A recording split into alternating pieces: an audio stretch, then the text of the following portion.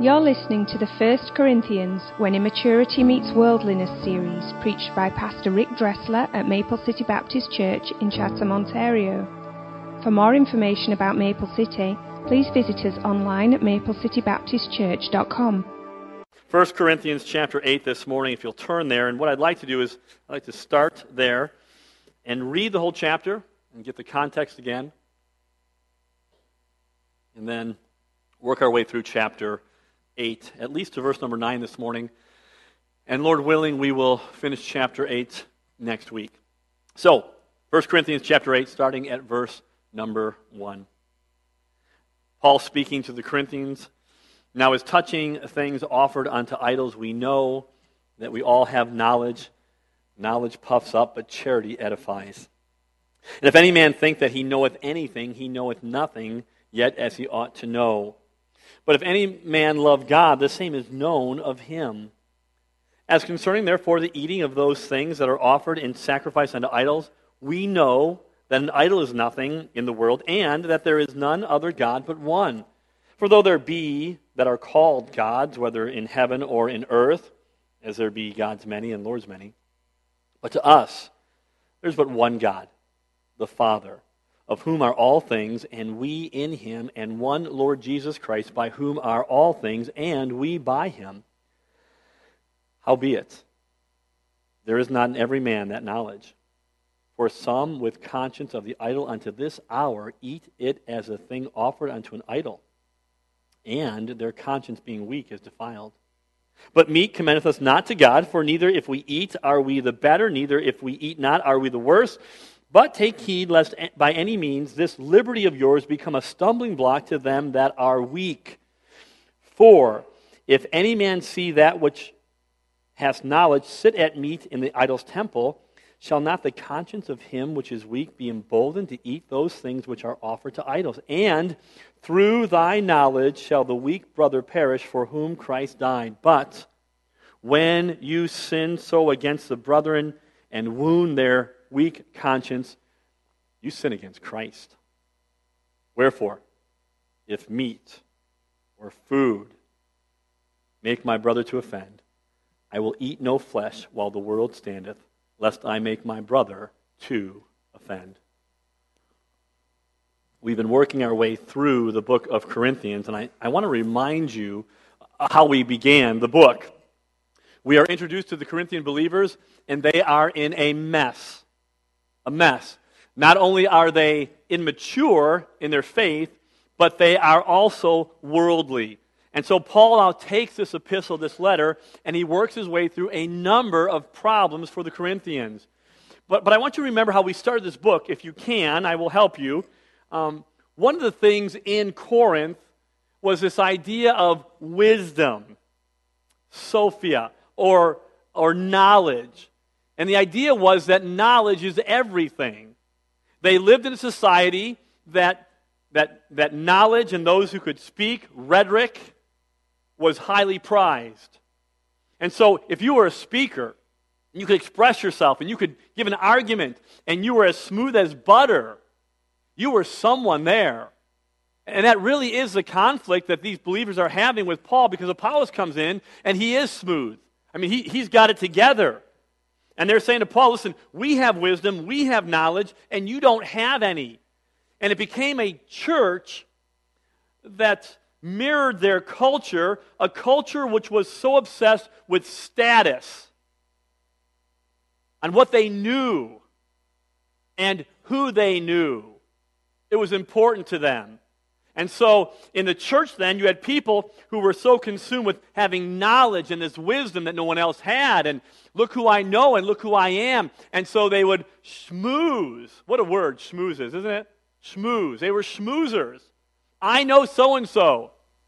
The church became full of schmoozers and schmigglers and poo-pooblers, all right? According to Dr. Seuss. Okay, that's where that comes from. Okay. It was a mess. And they have this deal that they think they know. They think they have knowledge. And Paul says you don't. So we see throughout this whole book, the book of Corinthians, as you work your way through, the word knowledge or know or wise or wisdom is found over 67 times. It's a problem there. And in chapter 8, the chapter we just read, know and knowledge is found 8 times in only 13 verses. And so Paul again is going back to this idea that they think they know, and they don't know. And the word knowledge and wisdom and knowing, it became like a buzzword. They loved the word. They want to hear the word. They want to think that they knew the word. They embraced it. They gloried in it. But the truth is, as you work your way through Corinthians, we find Paul telling them, you don't know what real knowledge is. There's an old movie that I really enjoy. It's one of my favorites. It's called The Princess Bride. If you've ever seen the movie, it's an adventure comedy kind of deal. And in this particular movie, there's this short guy. He's a genius. I think his name is Vicini or something like that. And he's always using this word, inconceivable. He uses it over and over and over again. And so things happen, and he says, that's inconceivable. He has a lisp, but he does it that way. I won't do it that way, but inconceivable. And he uses it over and over again. And finally, one of his companions, a Spaniard, says, I don't think that word means what you think it means. And for the Corinthian church, who talked so much about knowledge and knowing, they had no idea. Paul, a matter of fact, in chapter 1 had to correct them and say, listen, if you want to know what wisdom is, he says in chapter 1, Jesus Christ is the power of God and the wisdom of God.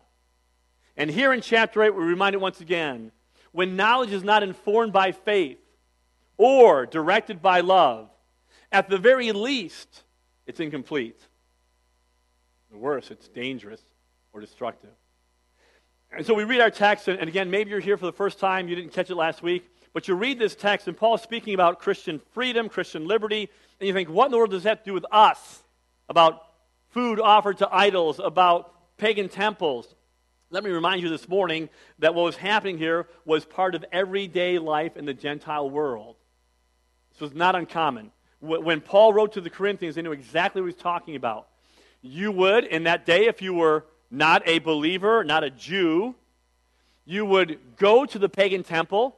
There you would offer sacrifice to that god, that deity. Maybe it was a god that you worship because he brought you luck or fortune. He was in charge of your fate, or she promised you whatever. You'd make a small sacrifice to that god. You'd honor and worship them, and then you would share a meal.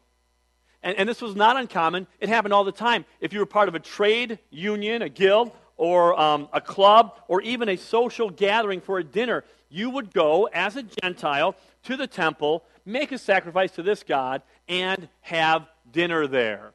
We said last week it would be the equivalent of a modern-day restaurant. The difference would be we go to McDonald's, we take something there to make a sacrifice to Grimace or the Hamburglar, all right, or Ronald, and then we'd enjoy a delicious, not real hamburger, okay? And that would be the equivalent of that. And so Paul then comes to town in this culture. He starts preaching. He's just preaching. And he preaches the glorious gospel of Jesus Christ. Deliverance from sin, from the power of sin, from the penalty of sin, from the bondage of sin. And what happens is people get saved. They're converted. And so Paul stays there, and he teaches them, and he instructs them about idolatry and wickedness in the Christian life, and then he takes off. And now he's been gone for maybe almost 3 years, and they're corresponding back and forth. And what happened is when Paul left, there were some believers then who were saved from that lifestyle, who then start going back to the temple, making a sacrifice, and having a meal. And Paul is not impressed. And so he writes back to them, and this is a bone of contention there. They're arguing for their right and their freedom and their liberty to do this. And here was their argument. Paul, we have knowledge. And again, this is buzzword. We know. I'm not stupid. Let me explain something to you. We have knowledge, and here's what we know. We know that idols are nothing. Nothing. It's like the Easter Bunny. Sorry, there's some children here. The Easter Bunny does not exist. Okay, I know some adults, you look shocked at that. He's not real. And what they're saying is, hey, those idols, they're not real, Paul. We believe in the one true God. Therefore, when we go to the temple and we make this sacrifice, we're just having a meal with our friends. We're enjoying family, maybe even other believers. And so it really doesn't matter because we're not making a sacrifice to something that doesn't exist. And here's what Paul does. And he does this a couple times in the chapter. It's really important. He agrees with their premise. Idols are nothing, and there is one God. But he draws a different conclusion. And let me tell you something. Paul's conclusion is right, and theirs is wrong. He's an apostle, Spirit-filled, and he gives his answer. And so here's what he says to them, saying, hey, we know. Look at verse number 6 of our text this morning. And we spent lots of time on this last week. We won't spend as much time, but I just want to come back here. But to us, there is but one God. Paul's now taking their argument, and now he's going to qualify it, and now he's going to ratchet it up. He's going to amp it up here. The Father, of whom are all things, and we in him, and one Lord Jesus Christ, by whom are all things, and we by him. And so the Corinthians are saying, listen, our activities are based on what we know. We know that idols are nothing. We know that there's only one God. And Paul says, okay, wait a minute. You know that, but listen, let me tell you about this God that you know. He calls him Father. It's this relationship of God as the Father with his children through the redemptive work of Jesus Christ. And what Paul says is, this God that you know has revealed himself through Jesus Christ. Everything, creation, redemption, come through him. This redemptive activity, and just hang on there, stay with me now. Because what he's saying is, the parameters of what you do and why you do what you do. It's not just knowledge of this, but it's in this redemptive plan of God. We call this the gospel. That's what you find in verse number 6. This is the gospel. And Paul says, you're doing stuff because you know your knowledge is incomplete because this is the God that we serve. He has redeemed us. And Paul will address this issue and their attitudes in light of the gospel. Now listen to me this morning. And this is not hyperbole. This is not dramatic flair. Listen closely. Paul's going to address this situation in light of the gospel. It's important for us to realize every problem that we face, every one of them, every problem we face, the answer is rooted in the gospel. Some of you are not buying that. But I'm telling you the truth this morning. When Paul argues, he always goes back to the truth of the gospel. And my fear this morning is this. We at this church talk so much about the gospel, right? We are a gospel preaching, gospel teaching, gospel centric, gospel centered, gospel parenting, gospel eating. We are gospel people. And I think sometimes we throw that around, and just like the Corinthian believers who threw knowledge around that they had it all together, we don't. And right now, some of you, trust me, you're already zoning out because you've heard the gospel so many times, like, I hear this every week, Pastor. We've been here. We've done that. We bought the t-shirts. We burned them. Let's move on from here. There's a problem. You can't move on from here. This is the beginning, and this is the end. This is the A to Z, or Z, as those Americans say. This is it. And so we have to understand, when Paul addresses these folks, he gives them the gospel. So my question to you this morning is this. Has the gospel, the word, become a buzzword to you? I mean, do you use it and even realize what it means? Let's do an experiment this morning, can we?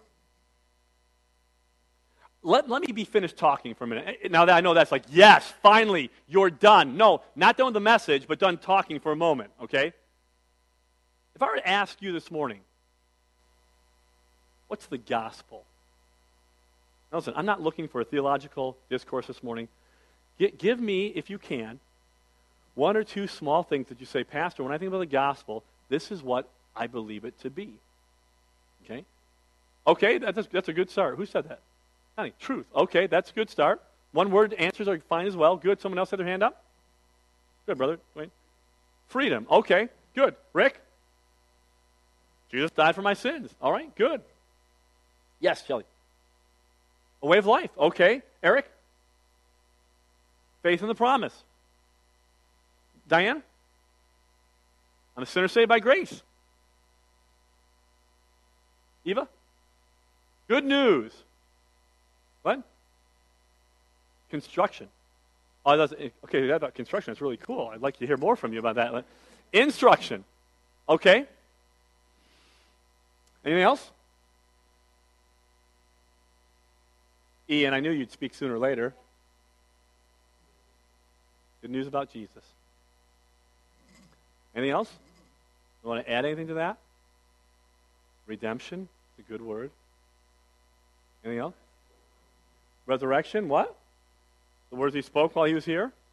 Okay. Are we all good so far? We got it covered? We're okay? We'll just move on? Okay. Well, let me just help with these were all good answers. They were good and they were interesting and let's just sort of combine them together and let's get it together this morning what the gospel is. First of all, I think we could all agree, and it wasn't mentioned, but I think in light of what we said, that the first thing about the gospel is that there's a God who we're accountable to. Right? There is a God in heaven we're accountable to. That's the beginning. The second thing is, this God to whom we are accountable to, we have sinned against him. We have rebelled against him. The words redemption and sinner and grace and freedom, that has that ring to that.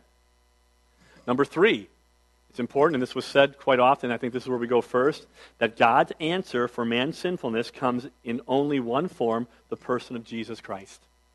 Period. His answer for us is not in good works, it's not in religion, it's not doing the best you can, it's not weighing things out, hoping for the best at the end. It comes through the person of Jesus Christ and him alone. And the only way to appropriate this is by repentance and faith.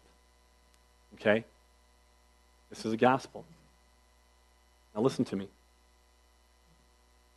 If that, what we just said, if that is true,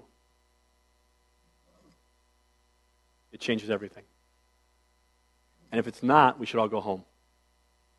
And I'm dead serious. If what the gospel is, and we talk, if this is not true, let's pack our bags and let's forget about it, because it's not worth it if that's not true. This morning, I'm telling you, on the authority of the Word of God and a risen Christ, that is true. That's truth. It's the greatest truth you can ever hear or experience. But now listen to me. Knowing this gospel has implications. And this is where we blow it sometimes as we read scriptures. We try to live our life. I got the gospel, but listen to me. It has implications. First off, and we know this is a big one. We get this. It has implications for eternity. For eternity. There is a God in heaven to whom all men and women will give an account. And in that day, it will not be enough to say, I didn't know, I did my best, I wasn't sure, I was religious, I was baptized. It will not work. This God, who is loving, who is kind, who is a father, he is holy, righteous, and just. He hates all sin, your sin, my sin, and he will judge that sin someday in a place called hell forever. And mankind today is underneath the condemnation of God right now. You don't have to do anything. You're there. And so this message has eternal implications. And listen to me. Some of you folks, you hear this, and it just goes off your back like water off of a duck because you've heard it so many times. But listen to me. This applies to you. It applies to me. If you're here without Christ, and this gospel becomes a buzzword for you. Oh, yeah, I know that. I got it. And you never act upon it. Listen to me. The gospel will do one of two things. It will either harden your heart, that you've heard it, and I'm done, I don't need that, or it will break your heart. You'll have to respond to it. It has implications for you for eternity and for us. Listen to me. This eternal gospel has implications for my Father and my mother and my brother and my sister and my family and my friends and my neighbors and the kids I run with. Without this message, they will be eternally lost. It has implications for eternity. I think sometimes we talk about the gospel, how important it is, and we want to live out the gospel, and we want to talk about the gospel, and we're gospel-centric, but we never understand the weight of this gospel. It is weighty. We don't play with it. We don't toy with it. We don't disregard it. It's weighty. Now, for many of us, this is where we stop. Yeah, you're right, Pastor, that's it. It's got eternal implications, and therefore I'm glad, I'm saved, I'm born again, I got the gospel. But wait a minute, it doesn't stop there. It has implications for not only eternity, but everyday life. 1 Corinthians, you want to turn there, I'm just going to quote it for you. 1 Corinthians chapter 1, verse 18, and 2 Corinthians 2:15. Paul is talking first in wisdom in chapter 1 of 1 Corinthians. He's talking about the savor of life and death in chapter 2 of 2 Corinthians. It doesn't matter. The phrase he uses is, those that are saved. And the usage of the verb in both those areas, it literally means to those who are being saved. My salvation is, I am saved, I was saved, I am being saved, and I will be saved. It has implications for everyday life. Because this God that I give account to is still God after I trust him. And I will give an account for him the way I live my life outside of this building.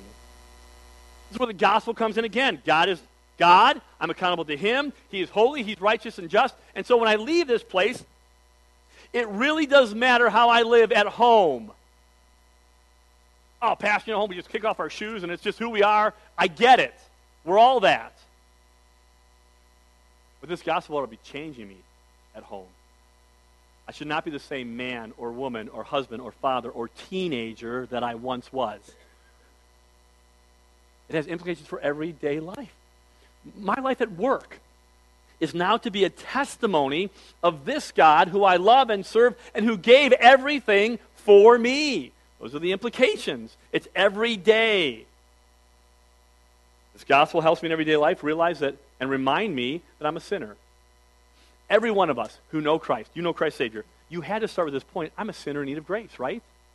So why is it now that after we're saved, we think we're not sinners anymore?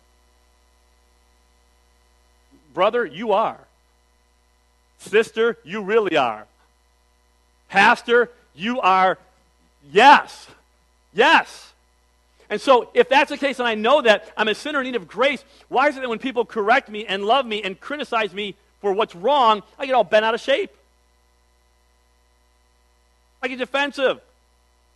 I get mad about it. As if now, somehow, I'm not a sinner in need of grace. I still am.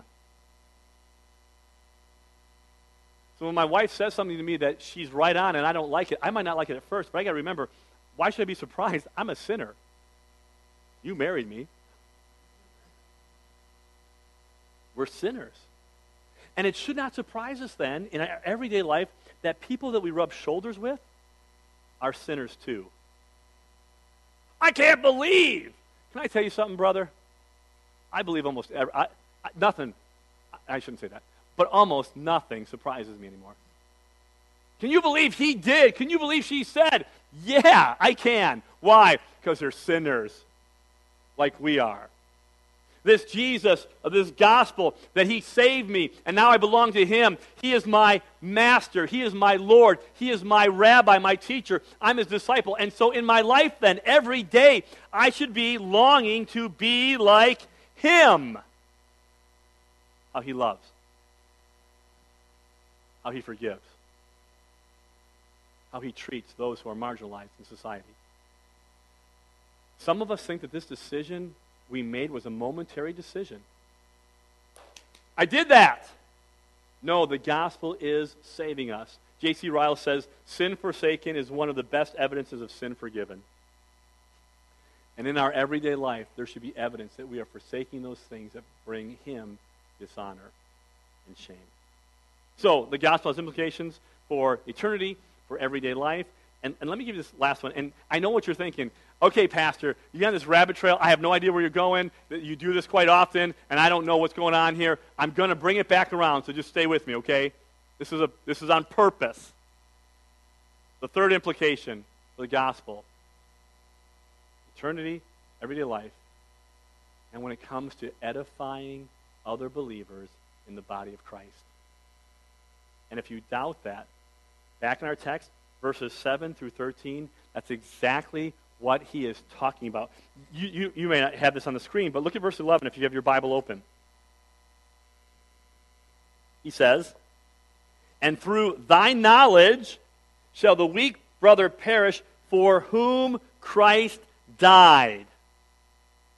This gospel that Paul starts with in verse number 6 and reminds him of, what he's saying is, look at, this has ramifications on how you treat your brother and sister in Christ.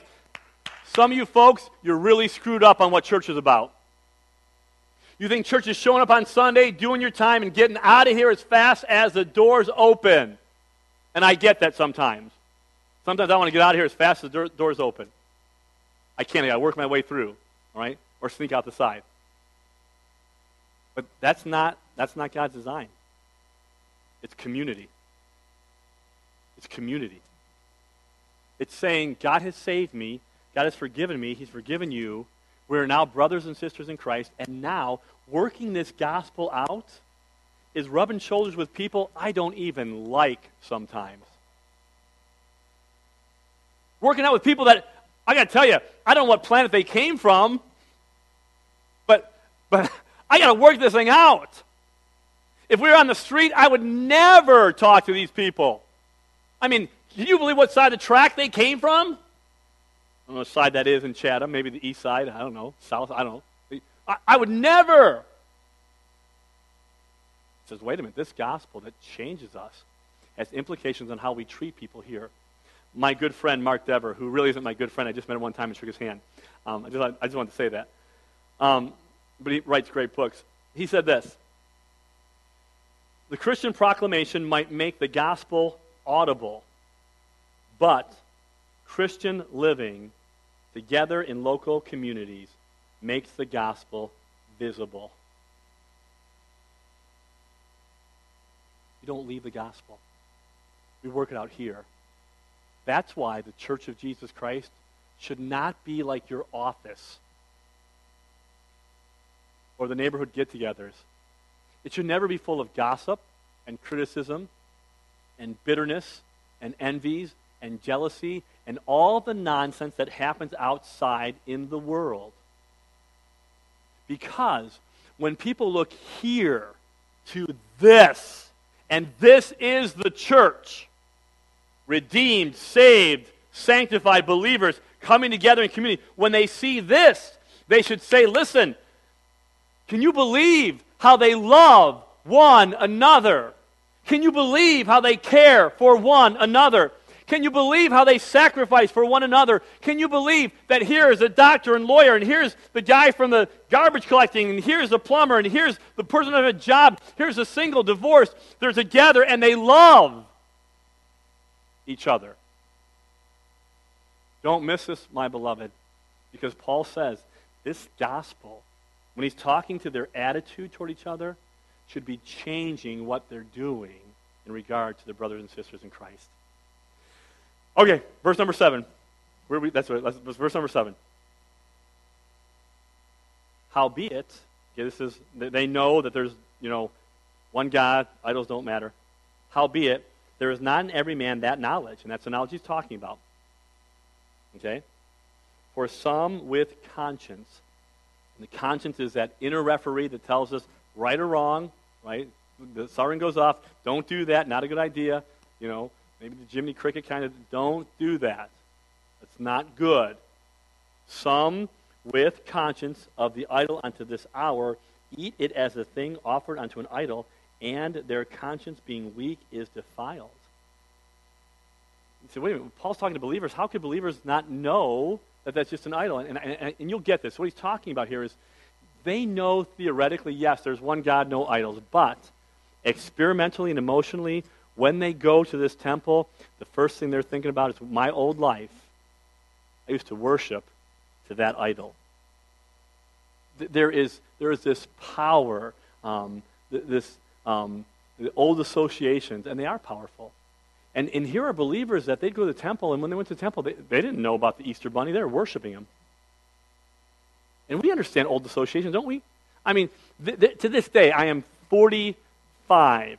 To this day, there is a certain smell. When I smell it, it's a certain kind of perfume. When I smell it, I don't even know if they make it anymore, but when I smell it, or a certain lip, what would they call those things? Lip? What? Oh, gloss. Lip gloss. Strawberry? If I were to smell strawberry lip gloss, it would take me back to when I was 14 or 15 years old. Like that. Not that I was kissing her, I was just smelling her lip gloss. You understand that. There are places I drive by, there are homes I drive by, my wife and I will drive by a home, and we will be grieved. There's the associations with that place and what happened there. There's a city we drive by every now and then, and we're depressed when we drive by that city. It's not Tilbury, right? It's not. It's not. Tilbury's a great place. Good people live there. It's a great little town. It's a different place. But those are old associations, right? And these folks, they were saved, and when they went back to the temple, it's like, oh my goodness, I remember I worshipped that idol. And Paul says, you have knowledge, all right, but it's incomplete because you're not even thinking about these brothers or sisters who are really struggling here. And I know what you're thinking. This still has nothing to do with us, but hold on, it does. And if you don't get it this week, you got to come back next week. We'll finish it up for you, okay? This is a cliffhanger. You got to be back. But there is a purpose here, okay? Look at verse number 8. And I do believe in verse number 8 that this is, again, their argument. Maybe they're quoting what Paul has said earlier, but remember, they want to defend their rights. And so they say, but meat commendeth us not to God, for neither if we eat are we the better, neither if we eat not are we the worse. And so what they're saying is, hey, Paul, we're doing this. We know there's one true God, and we know that what you eat really doesn't matter to him. I mean, I'm not going to get acceptance by God because I ate a salami sandwich or I didn't eat that pulled pork sandwich. It doesn't have anything to do with God. And we say, duh, that's a no-brainer. Who would think that they would be accepted by God by what they ate? But before you get all hoity-toity on me and act like the Corinthians are crazy because they would assume that what I ate or what I didn't eat would make me closer and acceptable to God, I wonder how many times in our own lives as Christians that we honestly believe that the things that we do make us acceptable to God. Pastor, I read my Bible last week. I had no idea what it said, but I read it. And so God now is, I'm more acceptable in his sight. I pray. I mean, we had dinner 5 times last week, and I remember praying twice. And so God certainly accepts me. I put money in the plate. I threw $2 in this week. I didn't hurt. I just did it, and certainly God is pleased with that. I woke up this morning. I was happy. You know, I'm walking on sunshine. It was a good day, and I just feel today I am just acceptable by God, acceptable to God. And we think that. Can I tell you something? The only reason that you and I are ever acceptable in his presence is because of the finished work of Jesus Christ. It's not about food, not about circumcision. It's not about what you do or you don't do. Let me just read for you Ephesians chapter 1, if I can find it here. Verses, we'll start from 3 and we'll work our way down maybe to 7. Just to prove the point, and then we're going to move on. I know we're getting close, so just hang on. Blessed be the God and Father of our Lord Jesus Christ, who hath blessed us with all spiritual blessing in heavenly places in Christ, according as he hath chosen us in him before the foundation of the world, that we should be holy and without blame before him in love, having predestinated us unto the adoption of the children by Jesus Christ to himself, according to the good pleasure of his will. Now watch verse 6. To the praise of his glory, of his grace, wherein he hath made us accepted in the beloved, in whom we have redemption through his blood, the forgiveness of sins, according to the riches of his grace. And it goes on. It's a great portion. You should read it. Listen, what he's saying is this. The only reason I am ever accepted in God's presence is not because of what I've done or what I haven't done. It's because of Jesus Christ. And in him, there's always acceptance because he is perfect. Now listen, don't hear what I'm not saying. I'm not telling you, quit reading your Bible, quit praying, quit going to church, quit giving. No. But that doesn't make me acceptable. I do those things because I am accepted, because I do love him, because he has saved me, and I want to know him, I want to love him, I want to serve him. And so Paul says, hey, you're right. Food doesn't get you there. But they thought, their conclusion was, therefore, it doesn't matter what I eat, where I eat, when I eat, with whom I eat. And Paul said, no, wait a minute. There's a problem with that. Look at verse number 9.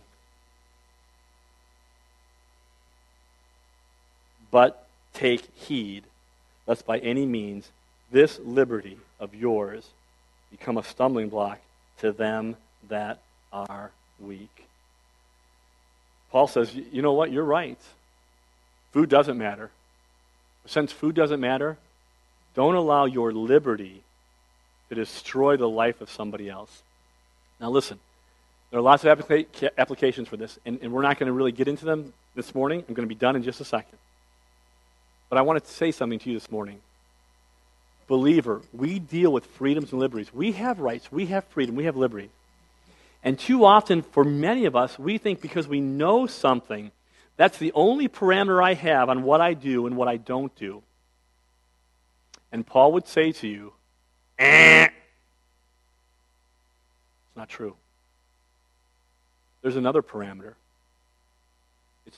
Do your actions, are they capable of destroying the life of another believer?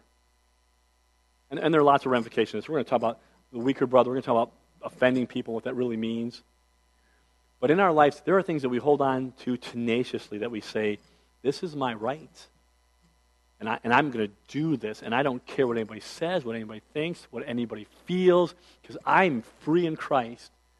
And Paul says, no, you don't understand your freedom.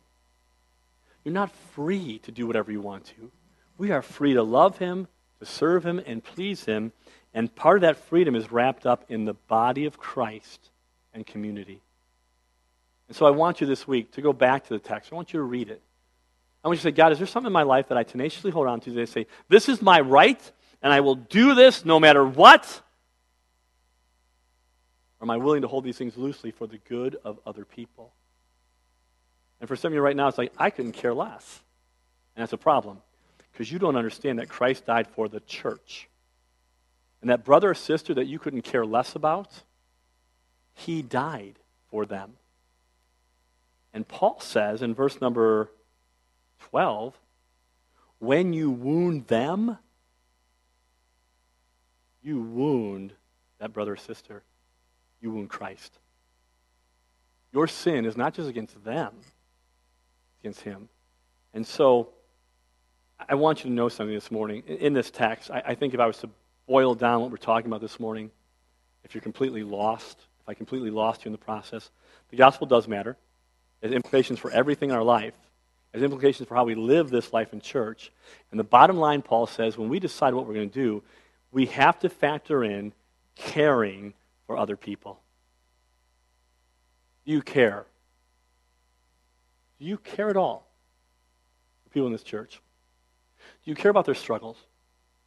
You care about their personal demons? Do you care about their past? Or does it, I show up, I'm out of here? Paul says Christ died. He died for you. He died for them. We ought to care. Let's have a word of prayer this morning.